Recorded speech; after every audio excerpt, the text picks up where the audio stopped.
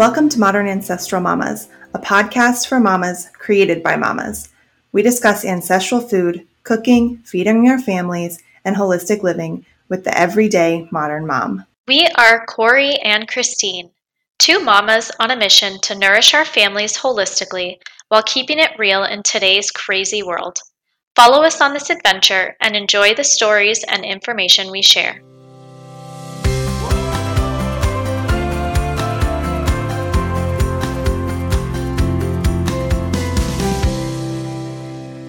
Welcome back to Modern Ancestral Mamas. I am Christine from Nourish the Littles, and I'm joined by Corey, my co-host from For Nutrient's Sake. And today we have a special guest. Her name is Katie from Thriving Littles, and we're going to start by introducing Katie to the show. So she and I actually met. We met via Instagram randomly. I don't even know who started the messaging first, but we started messaging over DMs on Instagram and then realized that we both lived in Chicago. We both lived kind of close to each other and decided that we were going to meet up. And Katie had to refresh my memory on this because I thought we met up at a coffee shop, but she was telling me that no, we actually met up at the farmer's market. And we met up at the farmer's market one day, and we kind of connected from there and hung out regularly and enjoyed coffee dates and Pilates. And she's just a really special individual. And she was really into, healing inner trauma and respectful interactions and just living consciously. And I connected with her a lot over that. And so even though I left Chicago in March of 2020, we managed to stay in touch. And here we are today. And so Katie is the creator and founder of Thriving Littles, and she's an occupational therapist and coach who guides people home to themselves, others, and the earth through the power of connection and embodiment. She works with children and adults on relational, physical, and spiritual healing and evolution through sensory and emotional regulation. She also has a passion for women's health, ancestral eating, nature, and her husband, Jay, and her super cute Chihuahua mix, Moose. So without further ado, Katie, welcome to Modern Ancestral Mamas. Hello, I'm so thankful to be here. Thanks for that introduction. It's lovely. Thank you for joining us. So we like to start each episode with a little tidbit. And since today we're going to be talking about respectful parenting, we wanted to start off with sort of a meaningful question. And we'll all take turns answering this. So if you could give us a childhood memory that brings you joy and peace when you think of it. Ooh, so I had our grandparents had a house on a little lake in the Upper Peninsula of Michigan. It's called Trout Lake. So that's what we always called it, going to Trout Lake. And it was just a magical little spot. It's a tiny little town and beautiful little lake. And they had a spring that led into the lake from the little cabin. And it started off as like a one-room cabin and then kind of grew. And but just cool things like you could, fish little frogs out of the spring, and they would put like soda cans or beer cans and bobbing in the spring to keep them cold. And this is always like a gathering with people around and lots of humor and a really neat place. So that would be mine. That sounds really magical. Yeah. Do you want to go next, Corey? Sure, I'll go. I grew up on a farm for part of my childhood. My grandparents had a farm. My dad's godmother had a farm. My cousins had a farm. Lots of our friends had farms. Not every, but a lot of the really beautiful memories that I have is just running around on the farms. In the woods, playing with my cousins or our friends, or just exploring the barns, playing with the animals. Yeah, that's it. That's awesome. That's what you're going to give your kids in a little bit too, right? That's the hope. Yeah. That's really cool. My background scenery is not nearly as beautiful as what you both grew up with. But I lived in a regular suburb in Dallas, Texas. And but one of the things that I would do as a kid a lot is just ride bikes around the neighborhood. And there was a nearby a huge plot of land with horses.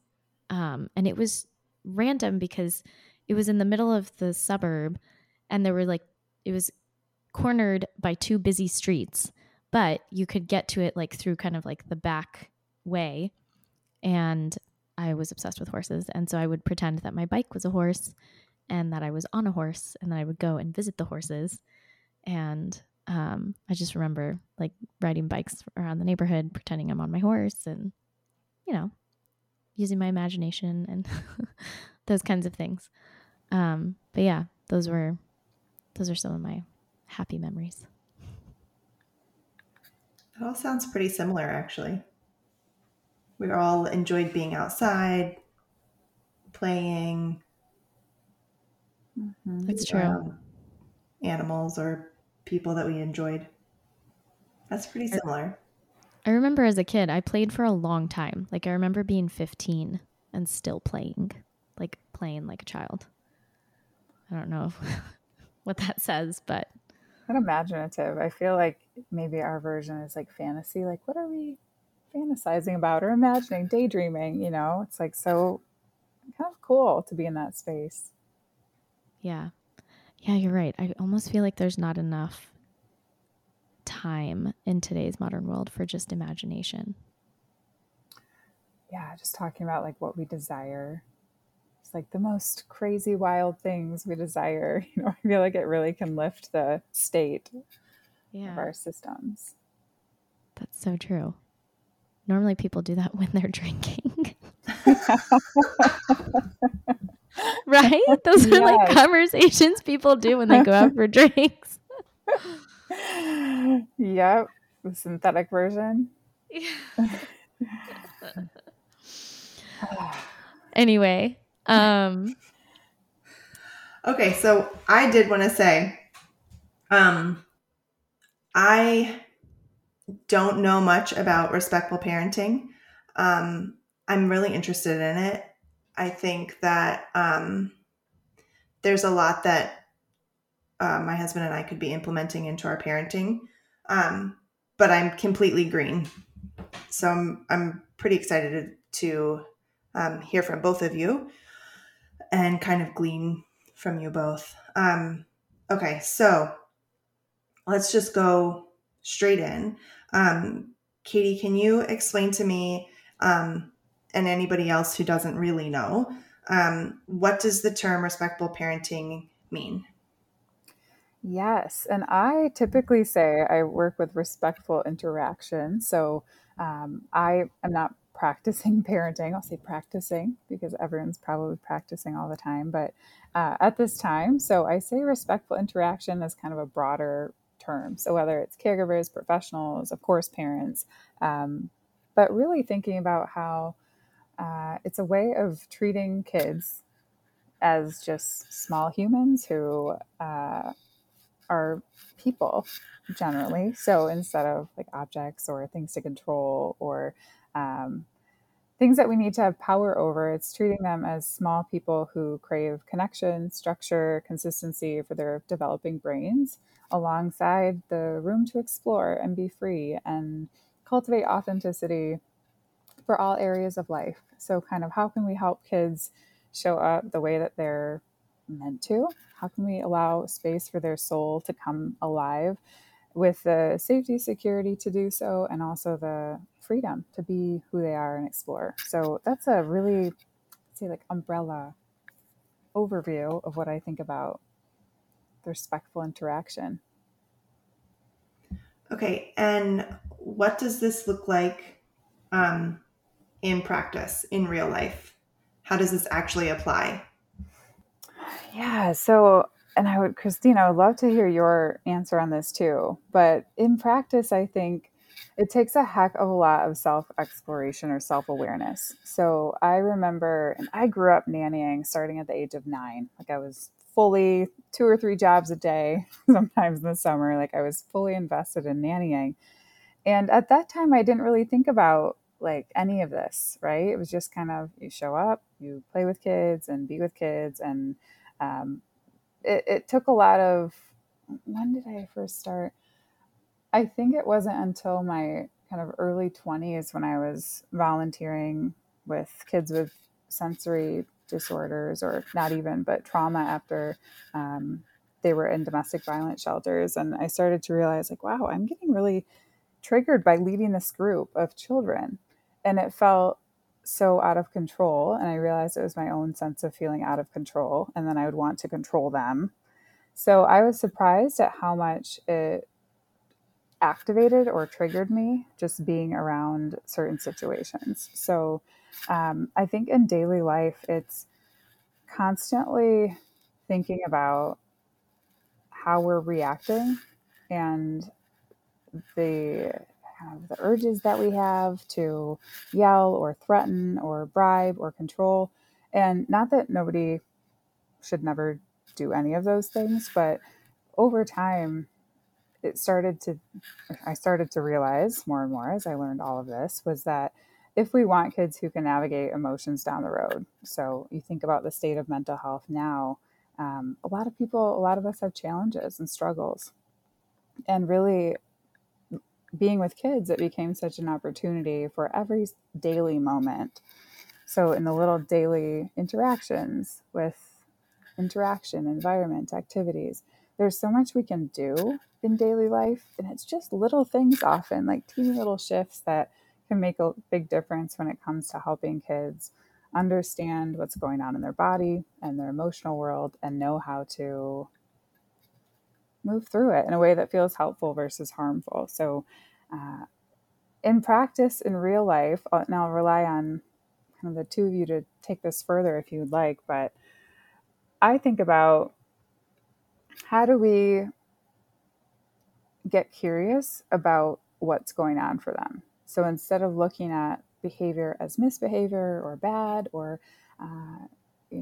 they're being a bad kid, thinking about it as what are they communicating when the behavior pops up? Is it that they're giving us a hard time or manipulating or kind of really testing limits, which can happen sometimes, the testing, the exploring? Or is it that they're having a hard time and there's something going on under the surface? So, for example, if a kid is hitting, I'm thinking about, maybe we think they're defiant or oppositional or aggressive, all these kind of ideas that pop up often initially, or just like this little rascal's giving me a really hard time tonight and can't handle it. But if we start to think about what's going on in the brain and the nervous system underneath, we start to learn that, oh, maybe they're feeling out of control, or maybe they're feeling fear, or maybe there's something cooking under the surface that we don't know. Maybe they're overstimulated with life and demands, and then it's coming out as lack of impulse control and reactivity, and they're pushing little brother or whatever it is that's coming up with the physicality. So in daily life, we're actually shaping their ability to develop what I call a regulation muscle. So instead of shutting down the hitting, um, or sending them away or saying they're bad or like, you need to try harder next time, thinking it's intentional, thinking it's in their control, we're trying to shift to think about, okay, this probably might not be in their control if their brain is in what I would call survival mode or fight flight mode, where they don't have tools inside tough moments. So even us adults in our most heated moments of anger and explosivity, we can't think about things like, oh, I should take a deep breath, or I should ground in the room and look around, or I should pause. So it can be really hard to access the tools for even adults. So with kids in real life, it takes a lot of patience and just thinking about, okay, how can I slow my own system that feels activated in order to show up for them and see them with positive regard versus see them as, intentionally doing things that are really harming. So the more that I worked with kids, I realized that I was kind of drawn to kids that were having a hard time. So even growing up, I'd end up nannying the hardest kids in town and the ones with all the behavioral issues and all the challenges. And it led me to get curious about so much that can be under the surface that we would never expect. So in all these different situations and all these different families and ways of being, noticing what is helpful, what isn't helpful, and trying to imperfectly act on that and do the best we can as adults in the moment. Wow. Thank you so much for that answer. So, Katie, Corey's question was, how does that look in real life? And I wanted to say a little bit about that, which was, I mean, your answer was absolutely very thorough. But I'm just thinking of my own family and my kids. And you're totally right about the looking and opening up our minds to looking at situations with curiosity. So that's really big. And also, this idea of, and this is really hard, but shifting our mindset around trying to control our kids and trying to get them to do things and viewing them exactly as you said as like whole humans and working together with them. And I think part of this looks like letting them express their emotions freely. And for a lot of us, this is really triggering because we as kids were not allowed to express our emotions freely. And so oftentimes, we'll see a kid or a baby having a meltdown, and our immediate reaction is we need to make it stop, we need to fix it, instead of really letting that child process all of that. And there were a few other things that you said that I thought were really interesting, which was, giving kids the language. So a lot of times you mentioned kids don't have the impulse control at this age, and their prefrontal cortex is not fully developed until they're 23 years of age. So to expect a 3-year-old, a 5-year-old, an 8-year-old to be able to fully express how he's feeling after a full day of school, or I don't know, something that happened with friends, I don't think it's a realistic expectation. And so then it could be that there are challenging behaviors that are exhibited. And instead of seeing that as exactly like you said, instead of seeing that as kids that are being difficult or disobedient, viewing it as, okay, what could have happened, or what connection is my child lacking or what need do they have right now? And viewing it like that versus, I guess, the traditional lens. I don't know. That's just some thoughts. Yeah, I think that's such the word need. My work has really evolved so as I worked in clinics with family, I work with whole families. So, parents always in the sessions, we're all together in the meltdowns, in the play, and all the things. And I'd also go to schools and have home sessions. And so it's pretty integrated. And the more that I worked with families, the more that I was drawn to work with just adults or parents or adults in general. So I even work with adults without kids at this point, because like you said, Christine, if we didn't have that space, emotional space in childhood. So, questions I ask are, what did joy look like when you were a kid? What did sadness look like? What did you learn about anger? Do you remember a time you were angry as a kid? And what was the response, whether it was at school, coaching, or like a team, at home? So there's a lot of pressure, I think, on parents specifically. And it's really looking at society at large. to me, because there's such an emotional phobia that we have. We have learned to toughen up and soldier on through. And I used to be a pro at this. Like, I soldiered on through most of my life, like not feeling a lot at all. I mean, and I'm a deep feeler at the core. So I know all about that. And so now my work is mostly with parents and adults at this time, the work I do with Thriving Littles, at least. And it's using the same philosophies that I use with kids. So, looking at the nervous system, looking at the brain, what signals the body is telling us, what needs are there, and using that same type of relational healing to connect with parents or, uh, people that are wanting to do this path and realizing, wow, this is really, really hard. As pure as my intentions are, as much love as I have, this is really, really challenging when you're trying to notice your own behaviors and show up for a kid that is stressed or having a hard time.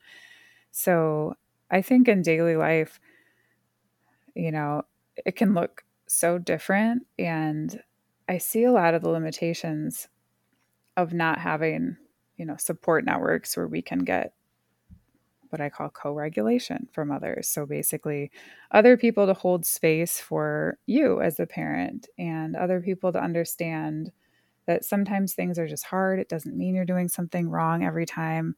Uh, and having that emotional space to move through the emotional cycle. And I see emotion as sensation in the body. So if we are reacting, it means there's something going on underneath. So what I call dysregulation. Or we're over our capacity, we're over our threshold. And that's when you might be yelling or shaming or threatening.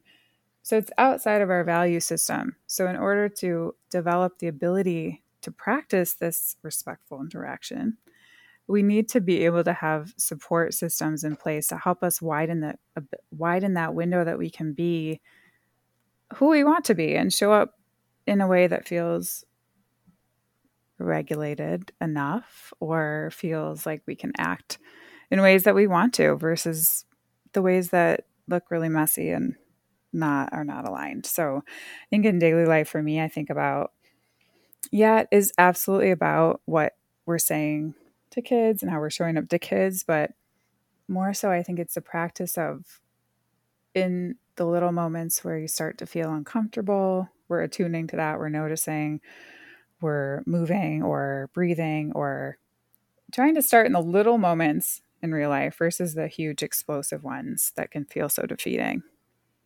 If that makes sense. Yeah. So I'm wondering a little bit about, you've talked to me before about the importance of environment and how important environment is and how it can impact kids and adults emotionally. Can you talk a little bit more about environment? Yes. So as environment, I think about the actual physical environment we're in. So home, surroundings, and then also looking at the type of, again, support system. So first of all, the more I learn about the environment, just being like nature, for example, or being outside. So the importance of helping our nervous system. So a lot of the work I do is brain and nervous system related at a foundation. So getting outside early, for example, with daylight and syncing with the circadian rhythm so that our body can regulate our arousal levels and our energy.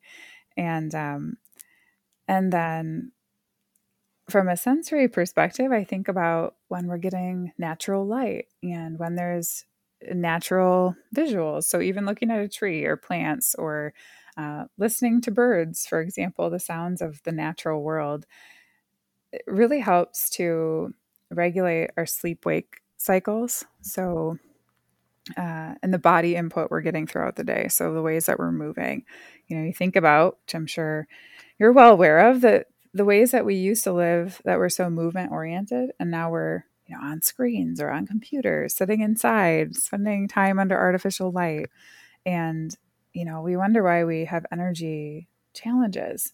So I think and I just moved back to Northern Michigan after being in Chicago for many years. And I definitely see, as much as I love Chicago and it's, an incredible city and I love the energy, there were parts of it that were really challenging for my own regulation. So it kind of, I think about it as we all have kind of animal bodies that we, as humans, we're kind of animalistic in some ways. So just being able to be somewhere where I can like walk on the ground or be outside often and have a lot of space and the clean air, fresh water, things that are so innate to wellness and showing up the way that we want to again. So I think environments void of nature, natural light, or if we're spending so much time indoors and there isn't a lot of connection to the earth and the natural rhythms, I think it can be so challenging to, live a vibrant way that we want to. So, for me, in Chicago, it was like I was eating all of the right things, quote, or doing all the right things. But there was a time that, I was having health challenges and, whatever the root is, emotional wounding and trauma and, who knows. But I do think that there's a big environmental aspect. And I think about that with kids often, like what environments do they need or what's most helpful for them? And are we as a society helping or hindering that? Right. So, yeah, I would love your thoughts on that. Yeah, it makes me think of the conventional traditional school model and how kids are stuck inside under fluorescent lights for 8 hours a day. There's only a 45-minute, maybe an hour if they're lucky, break to be able to go outside. And oftentimes when they are going outside, it's not on grass, it's on pavement. And then they come home, and sometimes if they have homework, they're stuck inside even longer. So you're totally right. There has definitely been this disconnect from the natural world, and our kids are suffering the consequences. So I think anytime, I don't know, for me personally, yes, my kids go to school. Yes, they are under artificial, lights during the day. Thankfully, they still have a decent amount of play, and it's on grass. But when they come home, there is no homework. There is just prioritizing play. And whether that's riding your bike, whether that's playing soccer, you're taking off your shoes, you're going to be outside. So yeah, there's definitely, I completely understand what you mean by the importance of the environment. I don't know, Corey, what do you think? Yeah, I mean, one of the reasons that we decided to keep our kids at home for schooling is that we wanted them to be able to have plenty of time to play and explore and be outside. When they were in school, we chose a kindergarten program specifically because they spent half the day outside. And there was like woods on the property that they would go off into and build forts in and, that kind of thing. And I know that my kids get pretty sour. And I mean, I personally get sour when I'm, stuck in the house all day, or if the weather is gray, or, we're just kind of more sedentary. We all kind of suffer from that. Yeah, I start to feel crispy. I feel like that's somebody I just was talking to called it burnt toast feeling. Like if I'm spending so much time like glued on a screen, and a lot of my work right now is with, people on screen, and I'm so thankful for it. And I connect with incredible people from around the world. And I definitely notice like the being inside and on the screen, it's like, whew, need to regulate my crispiness today. I like that. Crispy. Mom, you're starting to get a little crispy. So we've briefly mentioned it, but Corey is in the middle of a huge life transition. She is moving from the city to farm. From the And suburbs. It's not really from city. okay, well, from the suburbs to land.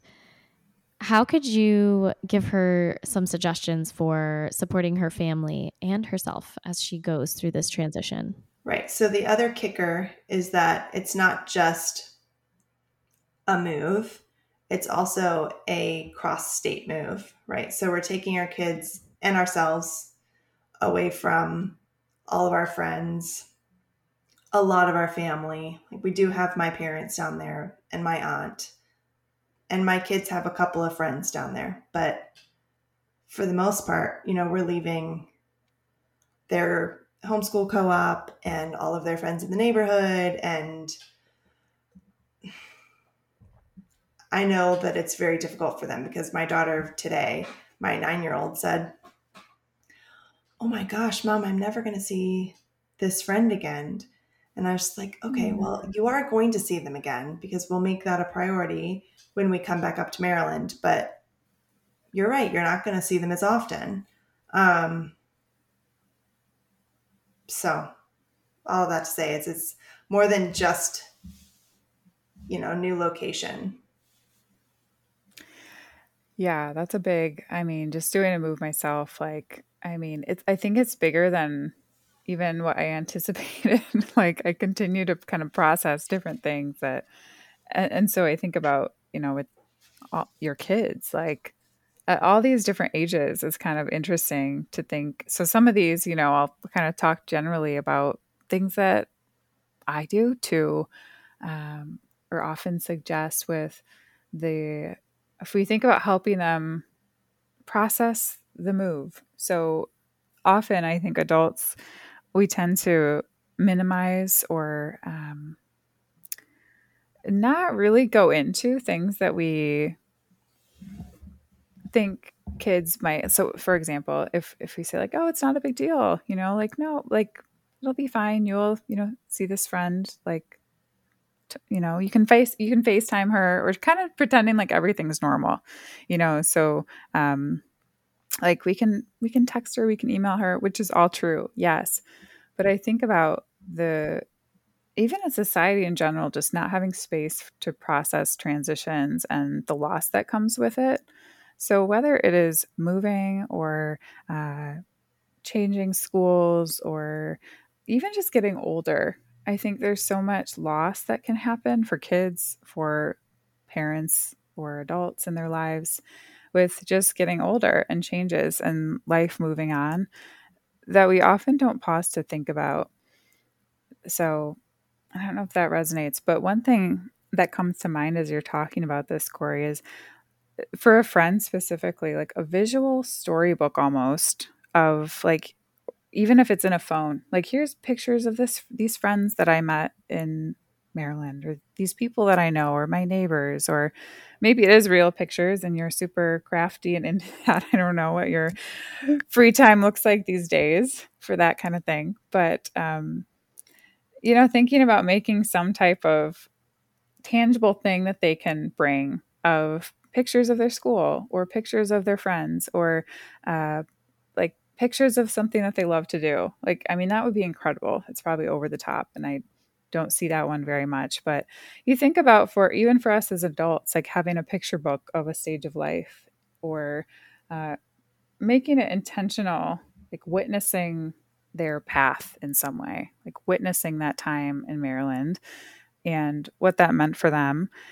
And it also allows space for any, what I would say, grieving. So it's, of course, not losing a loved one, but there is little grief that pops up or loss in just changing and relationships that we won't be as close by, or, all the things that we don't really process often, but I think would be super helpful and can really model self regulation, which is not that nothing bad ever happens, or we pretend it isn't happening, or we pretend the move's no big deal, but allowing space for the tough part of things, knowing that it'll help once we move through that, it helps to really move into the next stage and really appreciate and have gratitude for it all.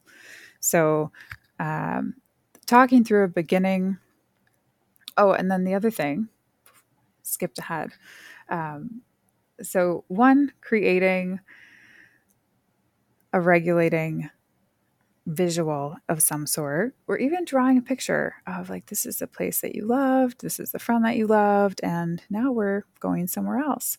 So, kind of making a story, telling a story of what happened. And maybe that's the same visual storybook, if you will, idea, or maybe it's something different. And it can be something as simple as a white sheet of paper with some stick figures. Like, it doesn't need to be anything complicated.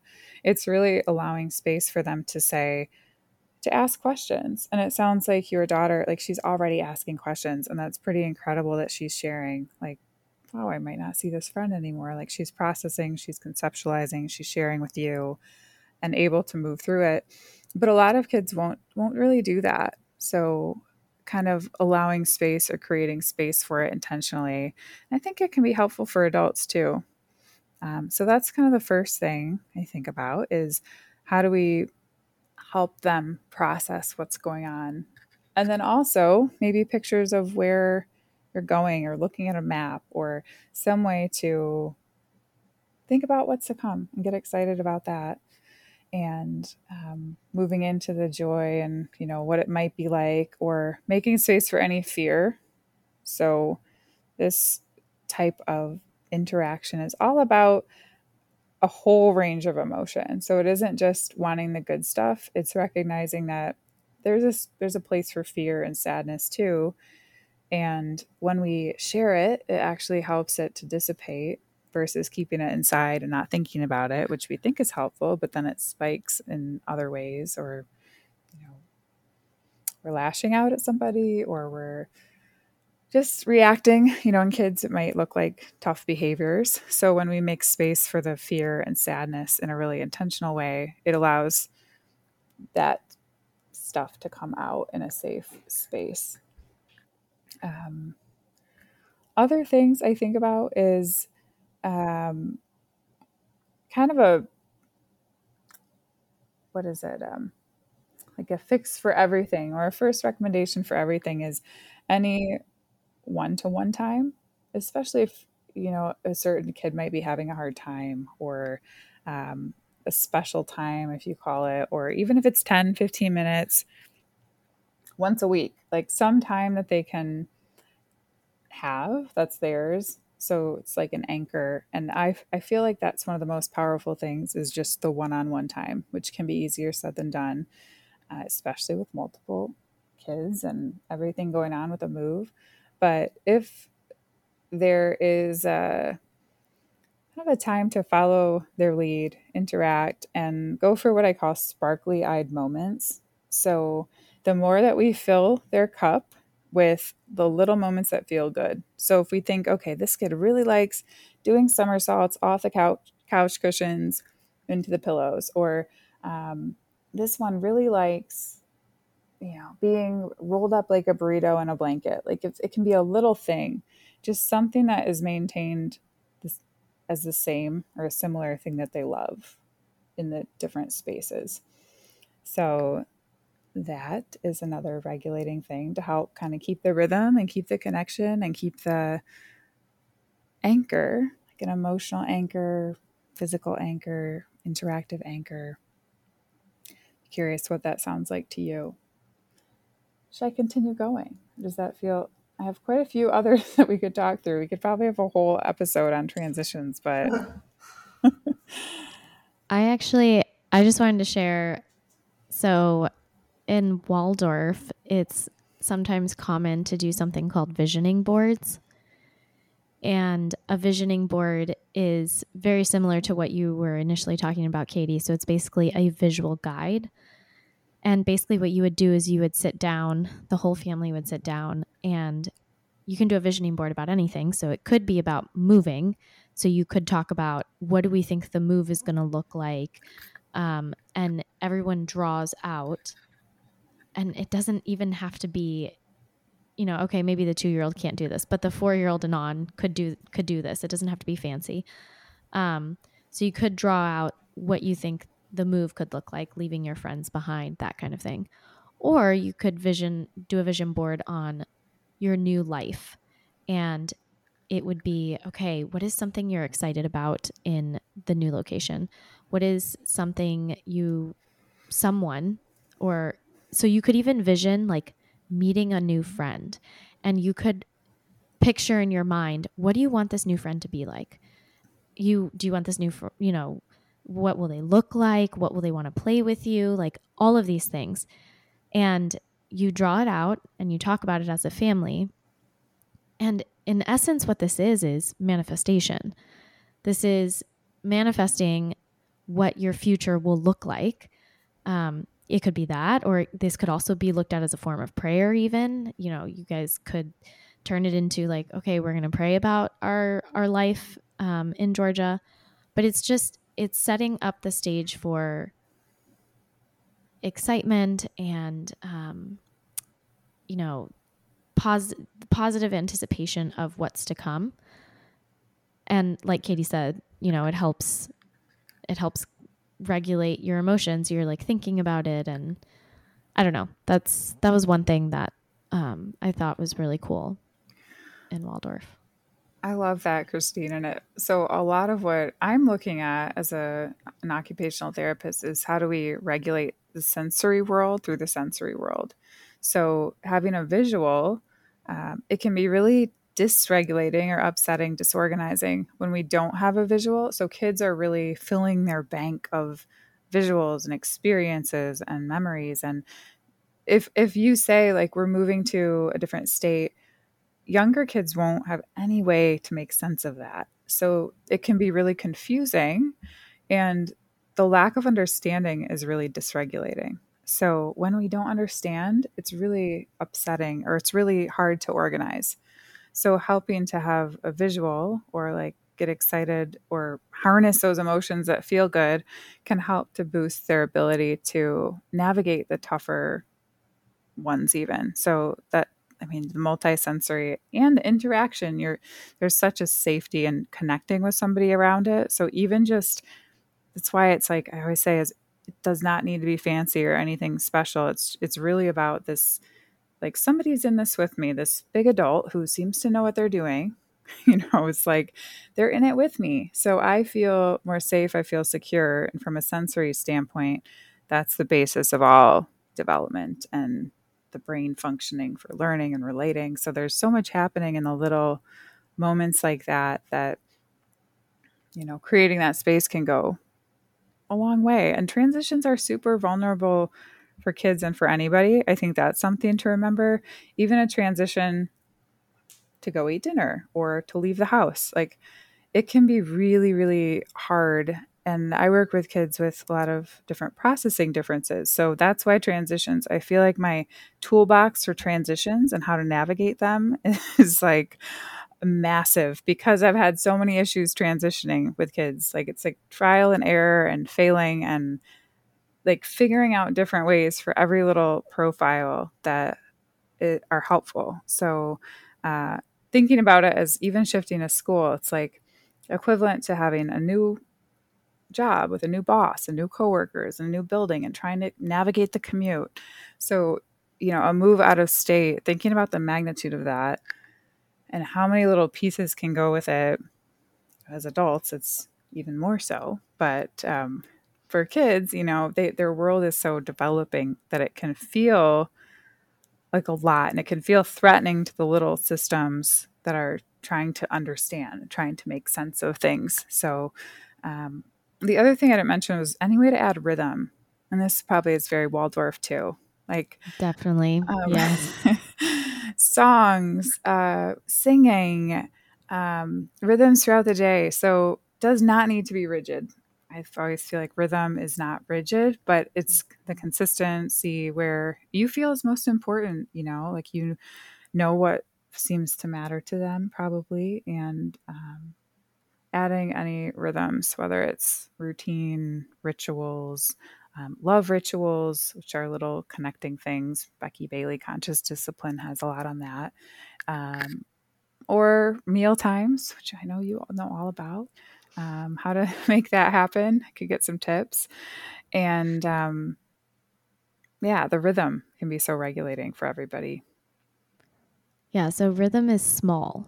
Routines are bigger and more structured, and rhythm is just like the little small details throughout the day. For example, you put a candle on the table before you eat, or you say a prayer before you eat, or when you wake up in the morning, their clothes is already laid out. Like those are examples of rhythm.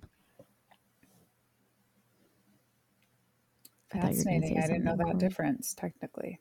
Yeah. Yeah. I thought I you were was going to just say going to something, say Corey. that we generally have a routine to our day, but that has to do with school, right? So when we have this kind of, it's not a schedule, but it's a routine. You know, we do math first, and then we do language arts, and then we take a little break, and then we do, go throughout the day. And that has completely gone out the window right now because I'm just totally focused on packing. So yeah, there's a there's a lot going on right now. Yeah, I could imagine, Corey.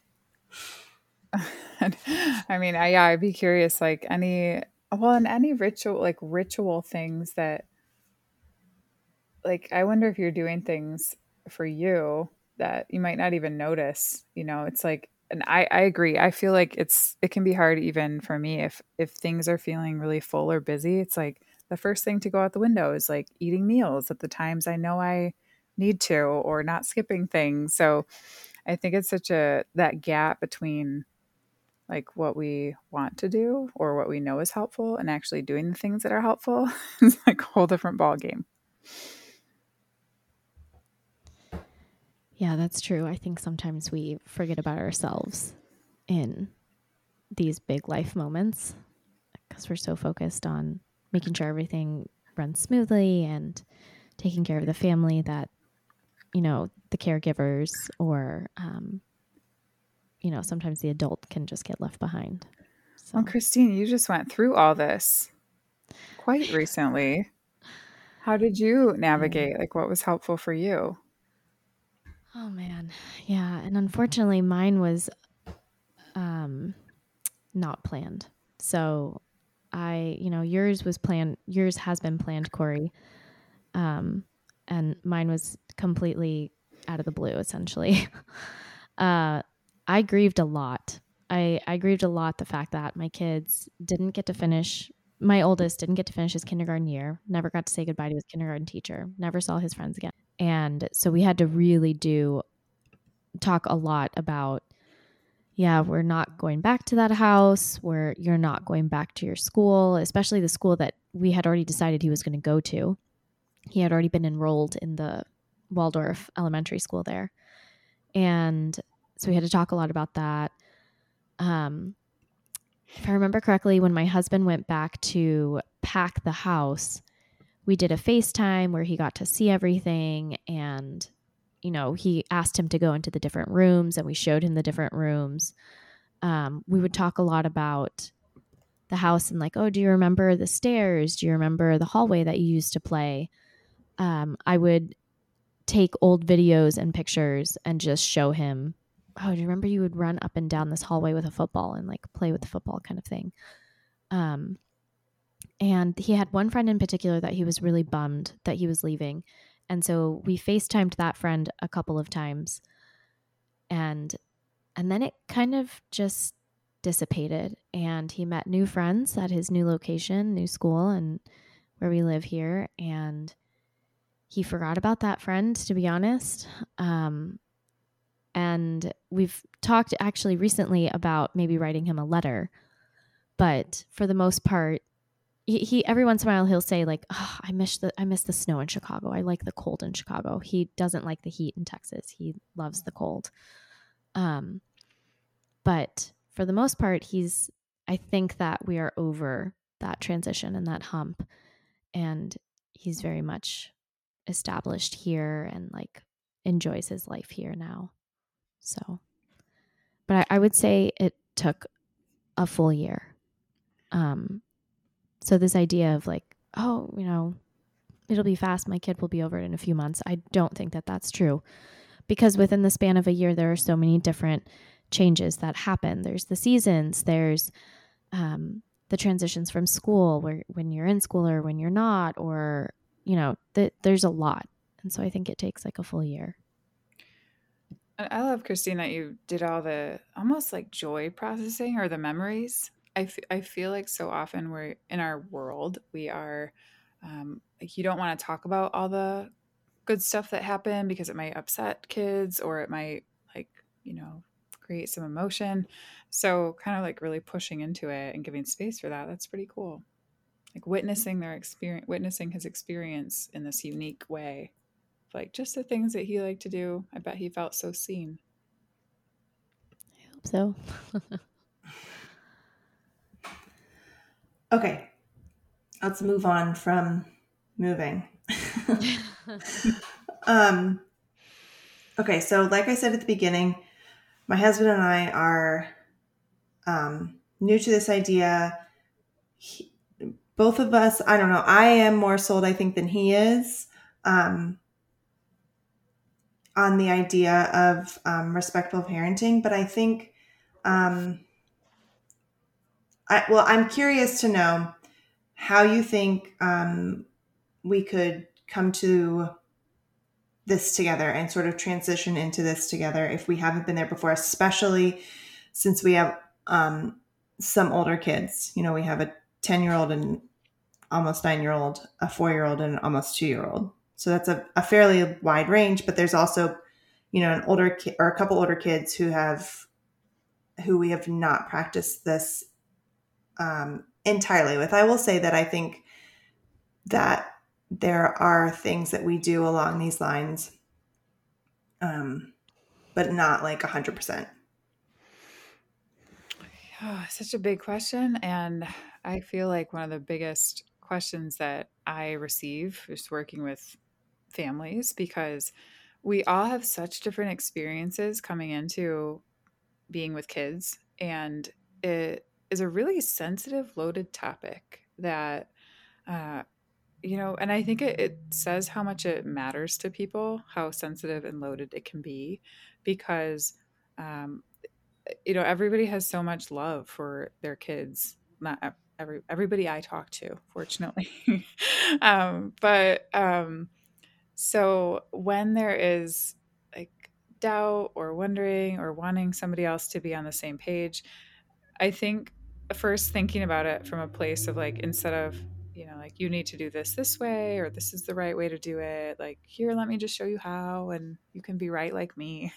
Like, as tempting as that can be to be right or be like, know the way, I think there's so many different ways. And, with kids, every child is so different. And I say as unique, every nervous system is as unique as a fingerprint. So it's not black and white, and there are situations that, you know none of this might feel effective, so you resort to other ideas or other ways of doing things, or things that you might not want to practice. But so kind of first coming at it as like, yeah, I'm not necessarily coming at this from a place of like, I'm the self-righteous one that knows all the right things, which can be challenging. But then thinking about, break it down into different interaction styles. So there is authoritarian, which is this power, control, kind of my way or the highway, compliance driven over everything. So emotion is not part of the story. So this might be if you had one of if we have our kid that is not feeling well or doesn't want to go to school, and authoritarianism might think, it doesn't matter how you feel, just go, put on your clothes, you're going, get in the car, or there'll be punishment, there'll be wrath suffered if, you don't do it.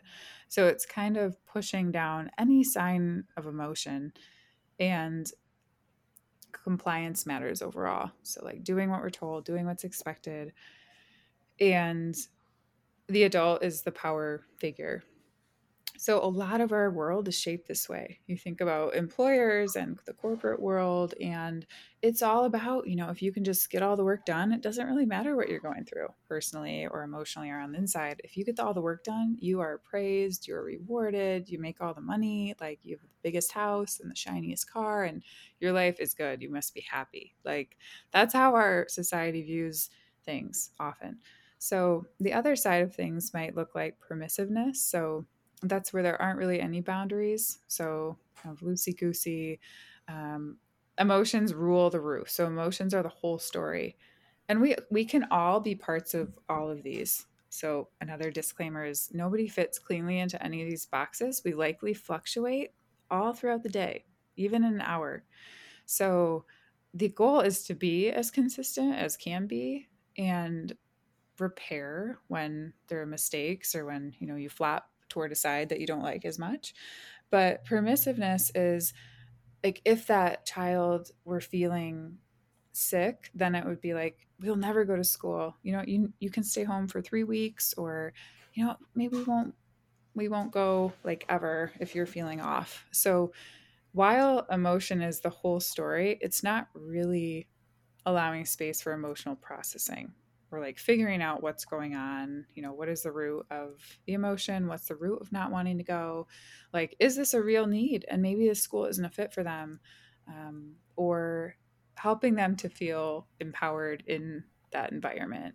So that can actually like spike anxiety for a lot of us little or the little ones because they don't feel ready to be fully in control. So if you have a 4-year-old that is having a hard time, and then as adults we're kind of like, oh, we won't go, or we don't want to do that, or it's okay. Like you don't need to do that. It actually can spike or make things harder on the inside for our kids because then they feel like, oh shoot, I'm in control. Like I don't know what I'm doing. So if nobody's in control, like that can feel scary.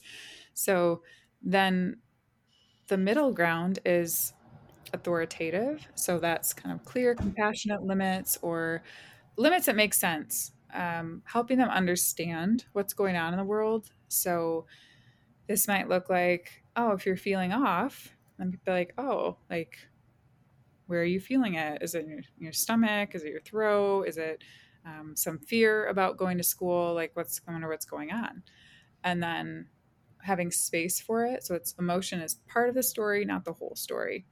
So that might sound like, oh, like I remember, yesterday you were feeling some fear about this new teacher, and you came home and you had a great day. So, like, helping them to make sense of, like, oh, this is fear, and it's okay to be afraid at times. It's a new school, or it's new people, or these are like, yeah, that makes sense. You're afraid of this. I might be too. I remember when I was little and I had a new school and I felt nervous to go in. So there's a connection around the emotion that gives them the safety, security from the inside to know, oh, I can trust what I feel. It's not that, you know, they reject it totally. It's not that everybody will be flooded and panicking and my emotion will dominate the whole dynamic. It's that, oh, emotions part of the story. I can move through it and I can share it with my person or my people. And people are generally safe and supportive and help me realize when my emotion is getting the best of me, if you will, or like my emotion feels so big that it's kind of skewing my perspective a little bit. So if I'm thinking about partners involved in parenting, I think starting with those interaction styles and exploring like, okay, where are we right now on this spectrum. We didn't go over neglect because I'm assuming most people listening are not in that camp of neglect. um, Probably preaching to the choir, but that would be the like, never around and not interested and needless to say, but it's important because some of you listening, for example, might have experienced that as a kid. So the neglect box is in there where, that was where we had tons and tons of independence, parents not around very much, and didn't have anybody to rely on or didn't have anyone to go to in need. So you can develop a system to take care of yourself and to not ever show emotion and to not express anything and to never need help. So there's different, of course, there's again a mix of everything, but starting with that and then exploring like what did you experience in your life? Whether it was from, again, teachers, coaches, obviously in the home, like in childhood, from grandparents, like what was the norm interaction? What tended to dominate? Or was it bouncing back and forth in a way that was confusing? And I think this is really common because we're not taught to navigate emotion. So then we can bounce between permissiveness or explosivity and power control. So, starting with some type of framework and asking like how did that feel for you as a kid, or some people might say, oh, I was spanked and hit and I turned out great and that's the way that I want to be with my kids. So it can be really, again, sensitive and challenging because there can be a lot of protective mechanisms built up around the things that we experienced and the familiarity. It feels safe because it's familiar. And again, we know what to visualize. So visualizing other options can feel really dysregulating because we don't understand it. So the next thing is really it takes one parent that's healthy or aware enough of honoring, making space for emotion, making it part of the story, allowing your own emotional world to show up at times. I think that's something that can be big with partners. It's like, how are we creating space? For example, men are stereotypically wired to be strong and not show emotion and be an anchor and be a rock. And like I realized in my own marriage that I was like, I'm not really making that much space for him to be upset or show emotion. And I have since, and it's really changed things. But um, thinking about how we're like, is emotion part of the story in our relationship? Or is it not in the story, or it's in the story for me but not you? So it can be a lot of humble pie, I think, looking at that, but at least for me. um, so that's one thing, like really if we have one person that can make space for emotion and what's going on underneath, that can be super powerful. And anything else, is that helpful? Or Yeah. So, um, how would you introduce this to older kids? Would you like have a conversation with them, or would you just kind of start shifting your own behavior? so that's super insightful. I love that question. It's really interesting. One, I think that it's shows a lot of like vulnerability to do that, to have a conversation and to have like a family meeting, or um, just the act of doing that and putting it out there and saying like, hey, this is how I believed in the past, or here's what I'm thinking now. Like just doing that, how incredible. I just think as a kid, like, wow, my parents are really thinking about this. And maybe they won't think it's cool or interesting and they'll, be annoyed. But I think now looking back, like that would be so cool. So yeah, I would say absolutely, especially if that's your instinct and it feels like it's this intentional thing. It makes a we around what's happening. And if we're modeling a space that like we want, vulnerability is actually how we connect or how we attach. So attachment is rooted in need in some way. So attachment is rooted in emotional responding. So it's like, why do we talk about emotion so much? I hear myself saying that word so many times this episode. But it's because it really is what drives the whole, I would say, wellness of our ability to navigate life in a way that feels good. So if there's some, I think even at age, 50, how cool would it be if your parent came to you and said, hey, like, there's some things I did in the past, and here's what I'm working on now. Just modeling that vulnerability, modeling that I there's some things I would shift, or there's some things that I would like to do differently, or I wonder how that felt for you in the past when I did XYZ, or um, taking it less like it's less about good, bad, right, or wrong, and more about we're in this together. We're messy, imperfect, fallible humans. How can we put that on the table and say, yeah, sometimes I can be self righteous and condescending and shaming, and that is something I'm working on. Those are all things that I'm working on. And I wonder how that's impacting you. Like, I wonder how that feels for you when I yelled or raised my voice, or when we were running out of time and I, you know, got flustered or threw something or grabbed you a little bit harder than I wanted to, or the super painful things that we want to just not talk about and not put out there. But it can become an opportunity for connection in such a deep way.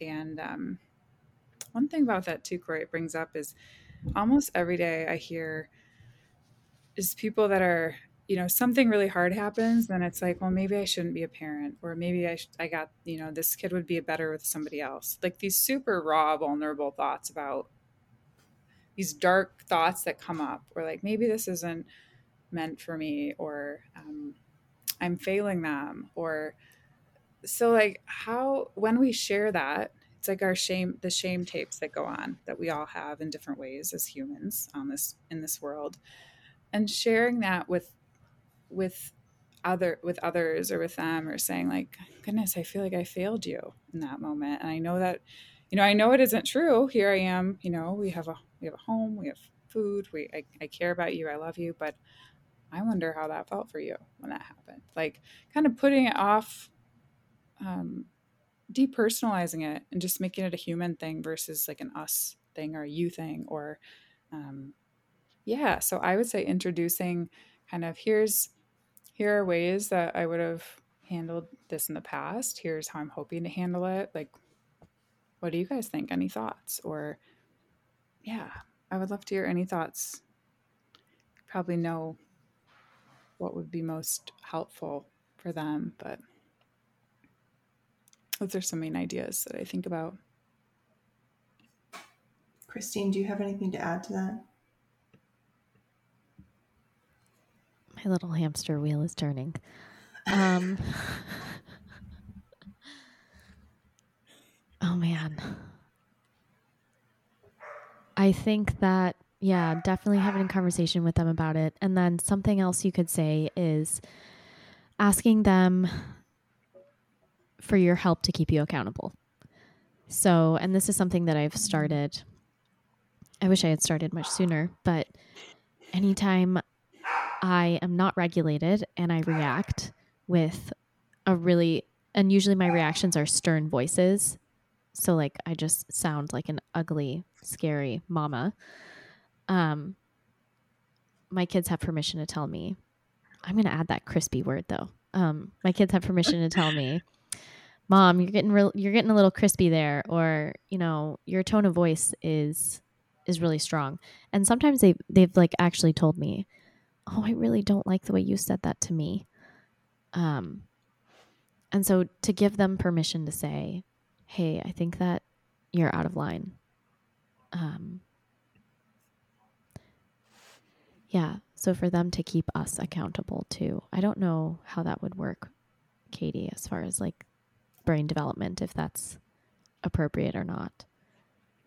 But I mean, yeah, it sounds a lot like, I just think about them in adult relationships, like navigating friendships, navigating their intimate relationship, like being able to say, hey, like, that's not really a helpful way to communicate, right? And if we're thinking about yeah. preparing them for life, and as a parent or adult, that takes a lot of vulnerability on your part, or like not being on a high horse, if you will, because we're programmed to be in control. And even me, it's like I feel it pop up, that urge to just like control at times, or um, so just to be able to pause and move through whatever initial reaction might be there, especially early on, like, whoa, don't talk back to me, or don't, like, it can feel like an attack probably early Yeah. on.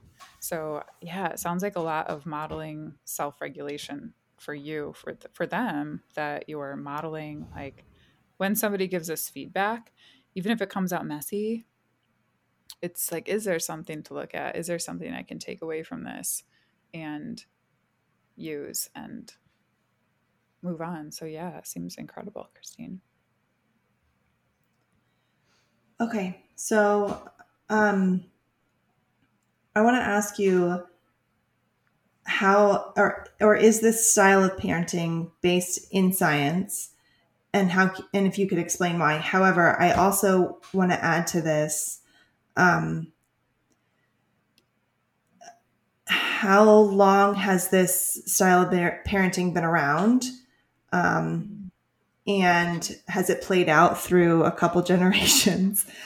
And then on top of that, maybe this is too much for one little bit, but how are kids like that have been able to have conversations like this with authority figures, you know, how are they functioning in a world that isn't necessarily set up like that, like in a work environment? Like if I were to go to a boss in a work environment and be like, hey, so I didn't really like the way you said that, it could go okay, or it could be me losing my job. So I'm curious how this plays out. Like at some point, do you tell your kid, listen, you can say this to me, but you can't really say this to, you know, your professor? Or Yeah, that's a great question. So I know there's a lot in that. Sorry.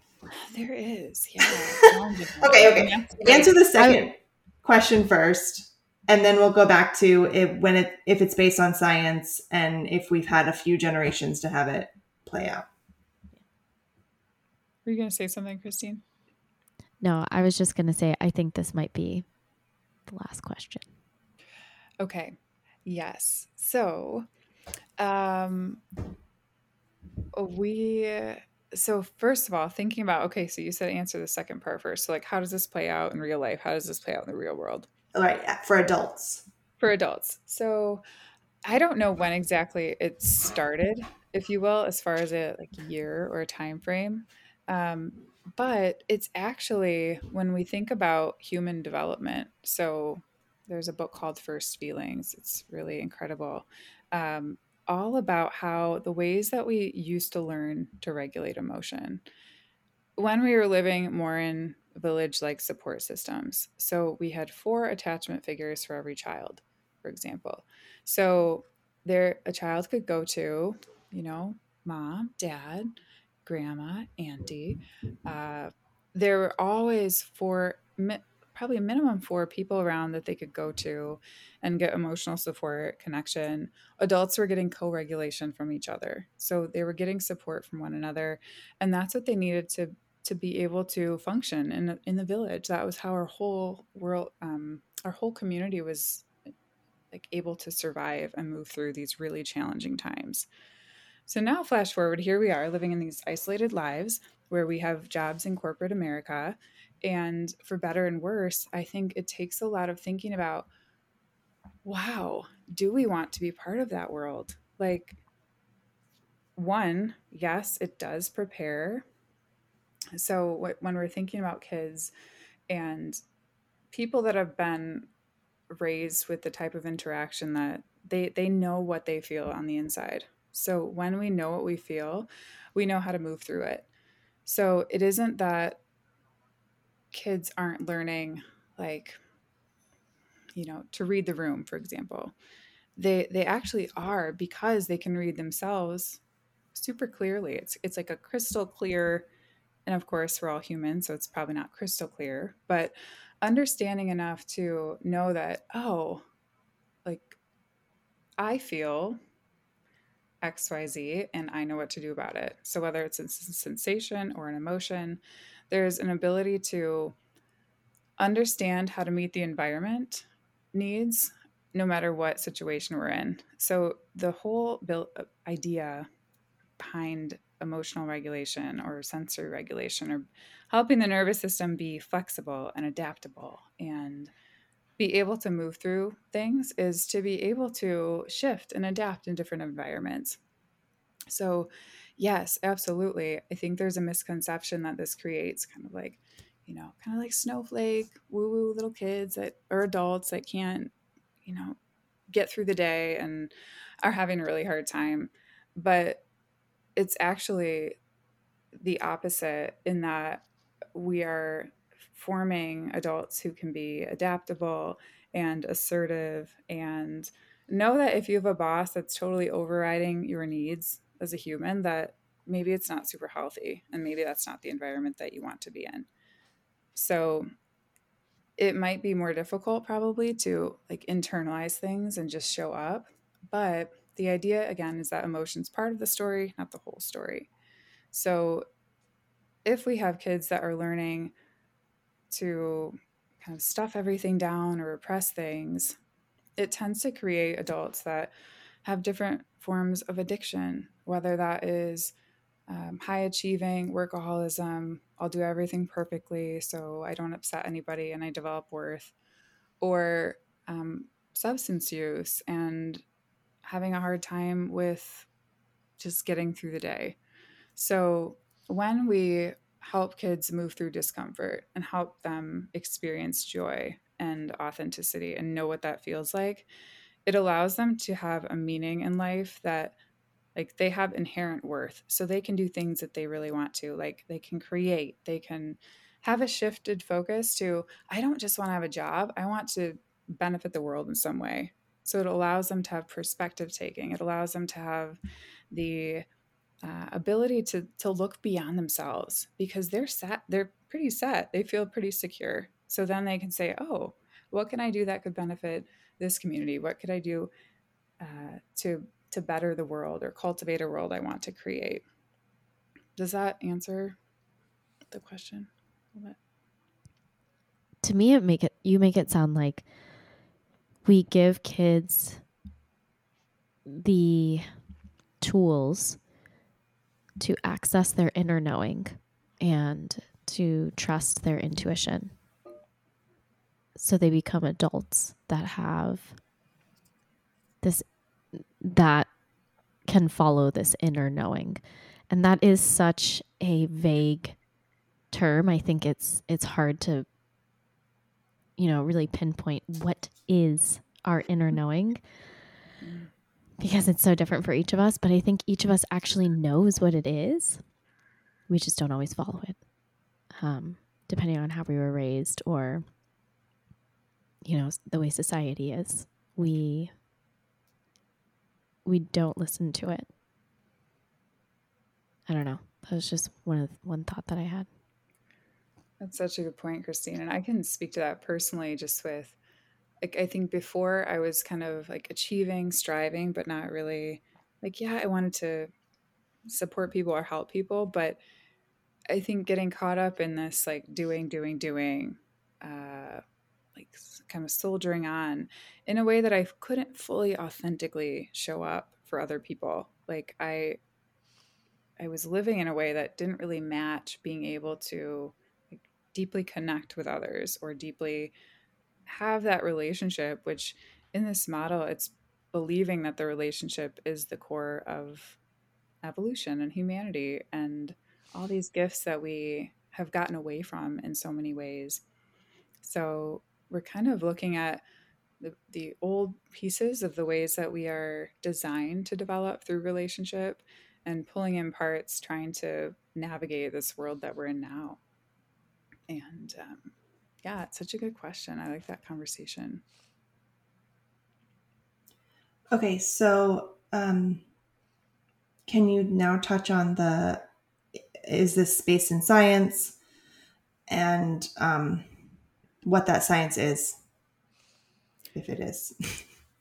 Yeah, so there is kind goodness, all kinds of different evidence or science-based things out there. What I would suggest as kind of core science for anybody who's interested, The Whole Brain Child is a really good read. I think the whole book is audio on YouTube, or it used to be. So that really looks at the different brain states that we have and how it shows up in behavior. So are we in survival brain, this primitive brain state where we might be in fight, flight, freeze? We're just doing, kind of like it can show up all different ways in adults, whether that is like flight response might look like chronic procrastination or hiding or avoiding. Chronic fight response might look like constantly being on the go, like being super achieving, but actually it's kind of rooted in this survival mode. So anywhere from that to the prefrontal cortex, which, as Christine mentioned earlier, it's that part of the brain where we start to develop logic and reasoning. And kids are developing these parts of the brain that are able to develop impulse control and respond versus react and think and learn. And often we push those thinking learning states earlier and earlier. So there can be a lot of holes in the sensory motor development and the embodied world of exploring and playing and all that they learn about academics through just being outside or playing, or they're learning about weight, they're learning about volume, they're learning the concepts of mathematics all through play. So like Finland, for example, doesn't teach reading or writing until like age 7 or 8, or all these different areas, or even I think Waldorf is like that too, with teaching it later. Recognizing that, oh, this isn't so helpful for the brain, because if we try to teach things before kids are ready, and that's like the same with expectations of expecting them to self-regulate, expecting them to self-soothe, when actually the brain isn't ready to do that. The brain needs thousands of interactions of co-regulation or soothing with another adult before kids can internalize the ability to do that on their own. So they really physically don't have the brain capacity to go in a different room and calm down. They'll internalize it, they'll impress it or repress it, or act out further because they're saying like, hey, I need some co-regulation, this isn't working out. So the ways that we're shaping these moments, so the tough moments or when they're having a hard time, actually become ways that we're developing the brain and the body and helping them organize everything from the inside out.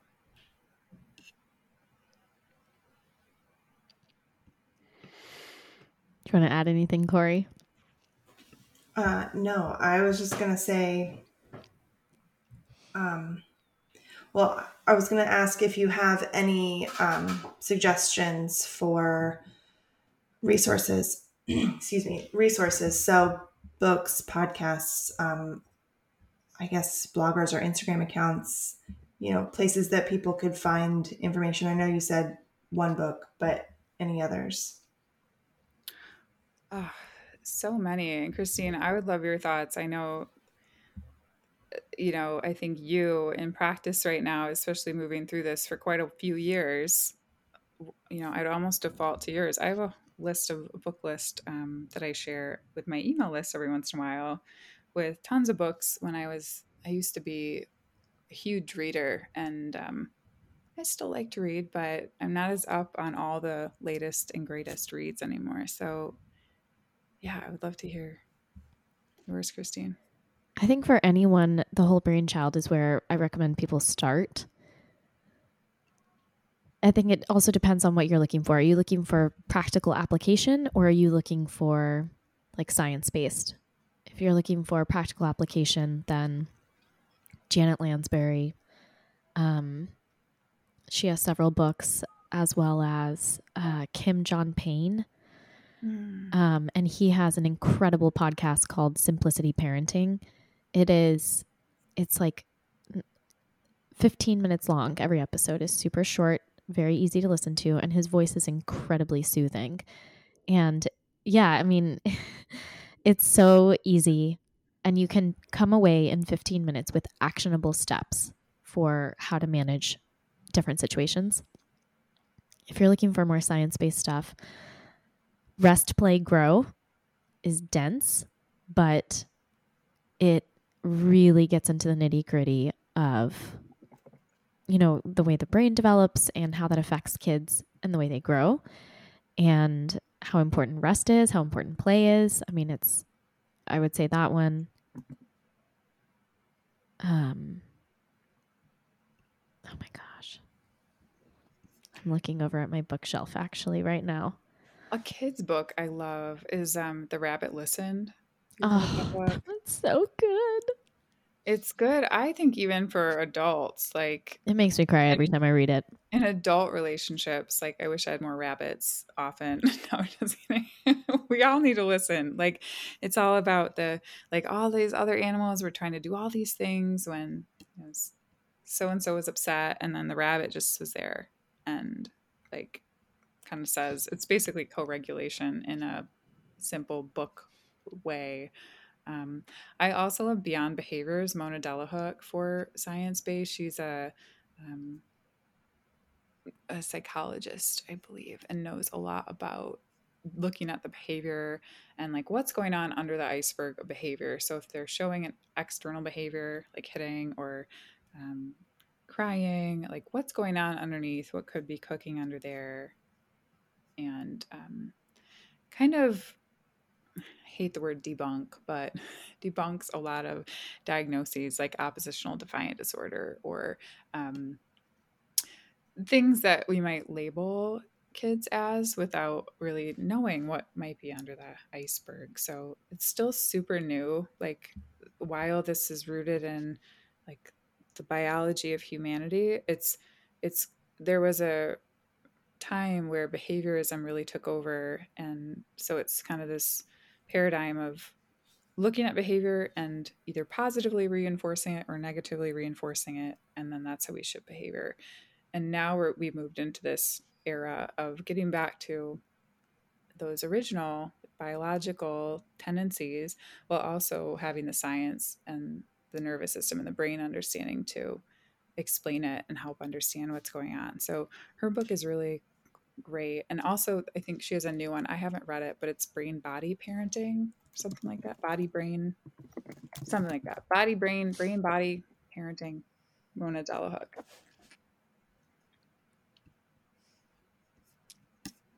I think Dan Siegel also has another one about positive discipline or something like that.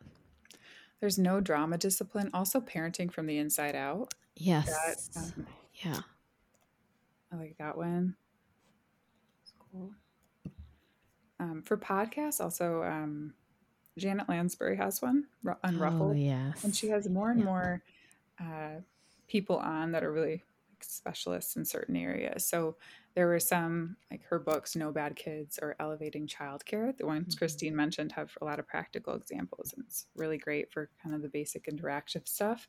And her podcast, it seems like I haven't listened in quite a while, but it seems like she has more and more people on there that I'm fascinated by and love to listen. So yeah, lately she started doing recordings of actual sessions with parents. So you can hear a parent's real problem, and then she will walk the parent through how to navigate that. Those are really helpful.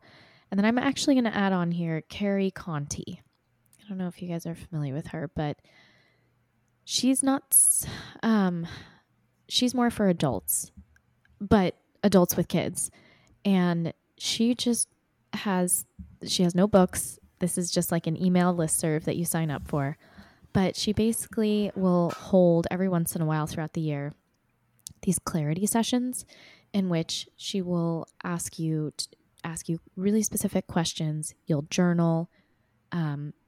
If you're parenting with a significant other, you guys will talk about this together. Really helps you focus on what are the important aspects of your parenting. How is it that you want to raise your kids? I mean, like really big picture questions, and then breaks it down to how you can get there. I really love her. So I think that's it though. I one more. I just thought of it's okay not to share. I was going to say that. Yeah, You it's have my literally, I copy looked of over that there. ages ago. I actually think I have your copy, Katie. I'm sorry. Yeah, that's okay. It's okay not to go up. It's okay to go up the slide is another one. But yeah, I love it's Yeah. like super practical and super aligned with all the nervous system brain stuff. Even though she doesn't fully go into that, it's like right on par and a very accessible. Like I just love her writing. And then there's a sibling one. Is it Siblings Without Rivalry? Right? Oh, okay. Yeah, yeah. If you have siblings, I highly recommend that one too. That's another really good real life application one. I'm writing these down so I don't forget them. Kind of a library of recommendations here. Yeah, this is going to be our longest show notes yet. Yeah. I think I'm going to have to cut you guys off because otherwise we'll just list things all night. Corey's like, next time I might not ask that question. And I like how at first I was like, I don't really know. I'm not really sure. All the books, every single one.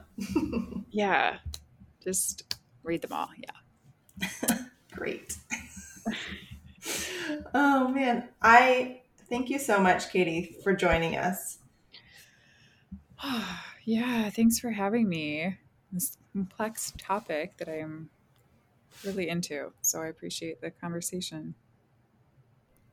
We'll see if listeners, if this is a topic they're interested in, then maybe we can have you back to talk a little bit, expand more on some of the other details.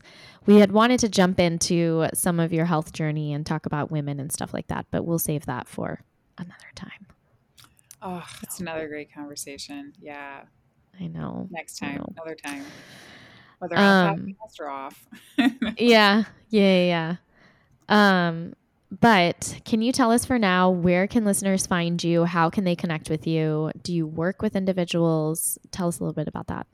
Yes. So on Instagram is where I am most of the time, at Thriving Littles. And my email is hello@thrivinglittles.com. I do intensive one-to-one coaching right now. And we're kind of taking a hiatus from programs right now until probably fall. So typically I have a program called the Meltdown Method and some group programs. So if you're on the email list or on Instagram, you'll see that. But yes, I do connect with people one-to-one in a pretty intensive way for people who are interested in wanting to dive into all this. So, yeah. I've taken her Meltdown Method course. It's very good. So glad you liked it. Yeah. It's been revised a few times since then. Goodness. Oh, wow. That's awesome. All right. So before we sign off, I'm going to share something that is completely off topic. And if you go to my blog, you can find this recipe for a loaded chocolate milk, which maybe will help your kids get enough fat in their brain. And I don't know. I was trying to connect it and it doesn't work. Anyway, don't forget to review us on iTunes. Thank you, everybody, for doing that. We really appreciate it. And it makes us really happy when we get to read a new one. And I guess that's it. So thanks so much, Katie. Thanks for listening to Modern Ancestral Mamas. Check out the show notes for the resources. You can find Christine on Instagram at Nourish the Littles and online at nourishthelittles.com. You can find Corey on Instagram at For Nutrient's Sake and online at fornutrientsake.com. Follow us on Instagram at Modern Ancestral Mamas.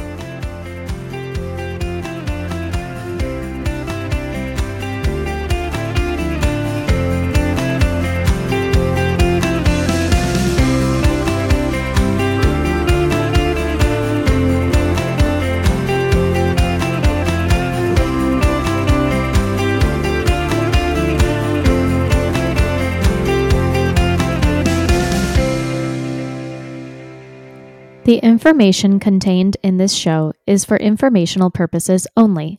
It should not be intended as medical advice and should not replace your relationship with your healthcare practitioner.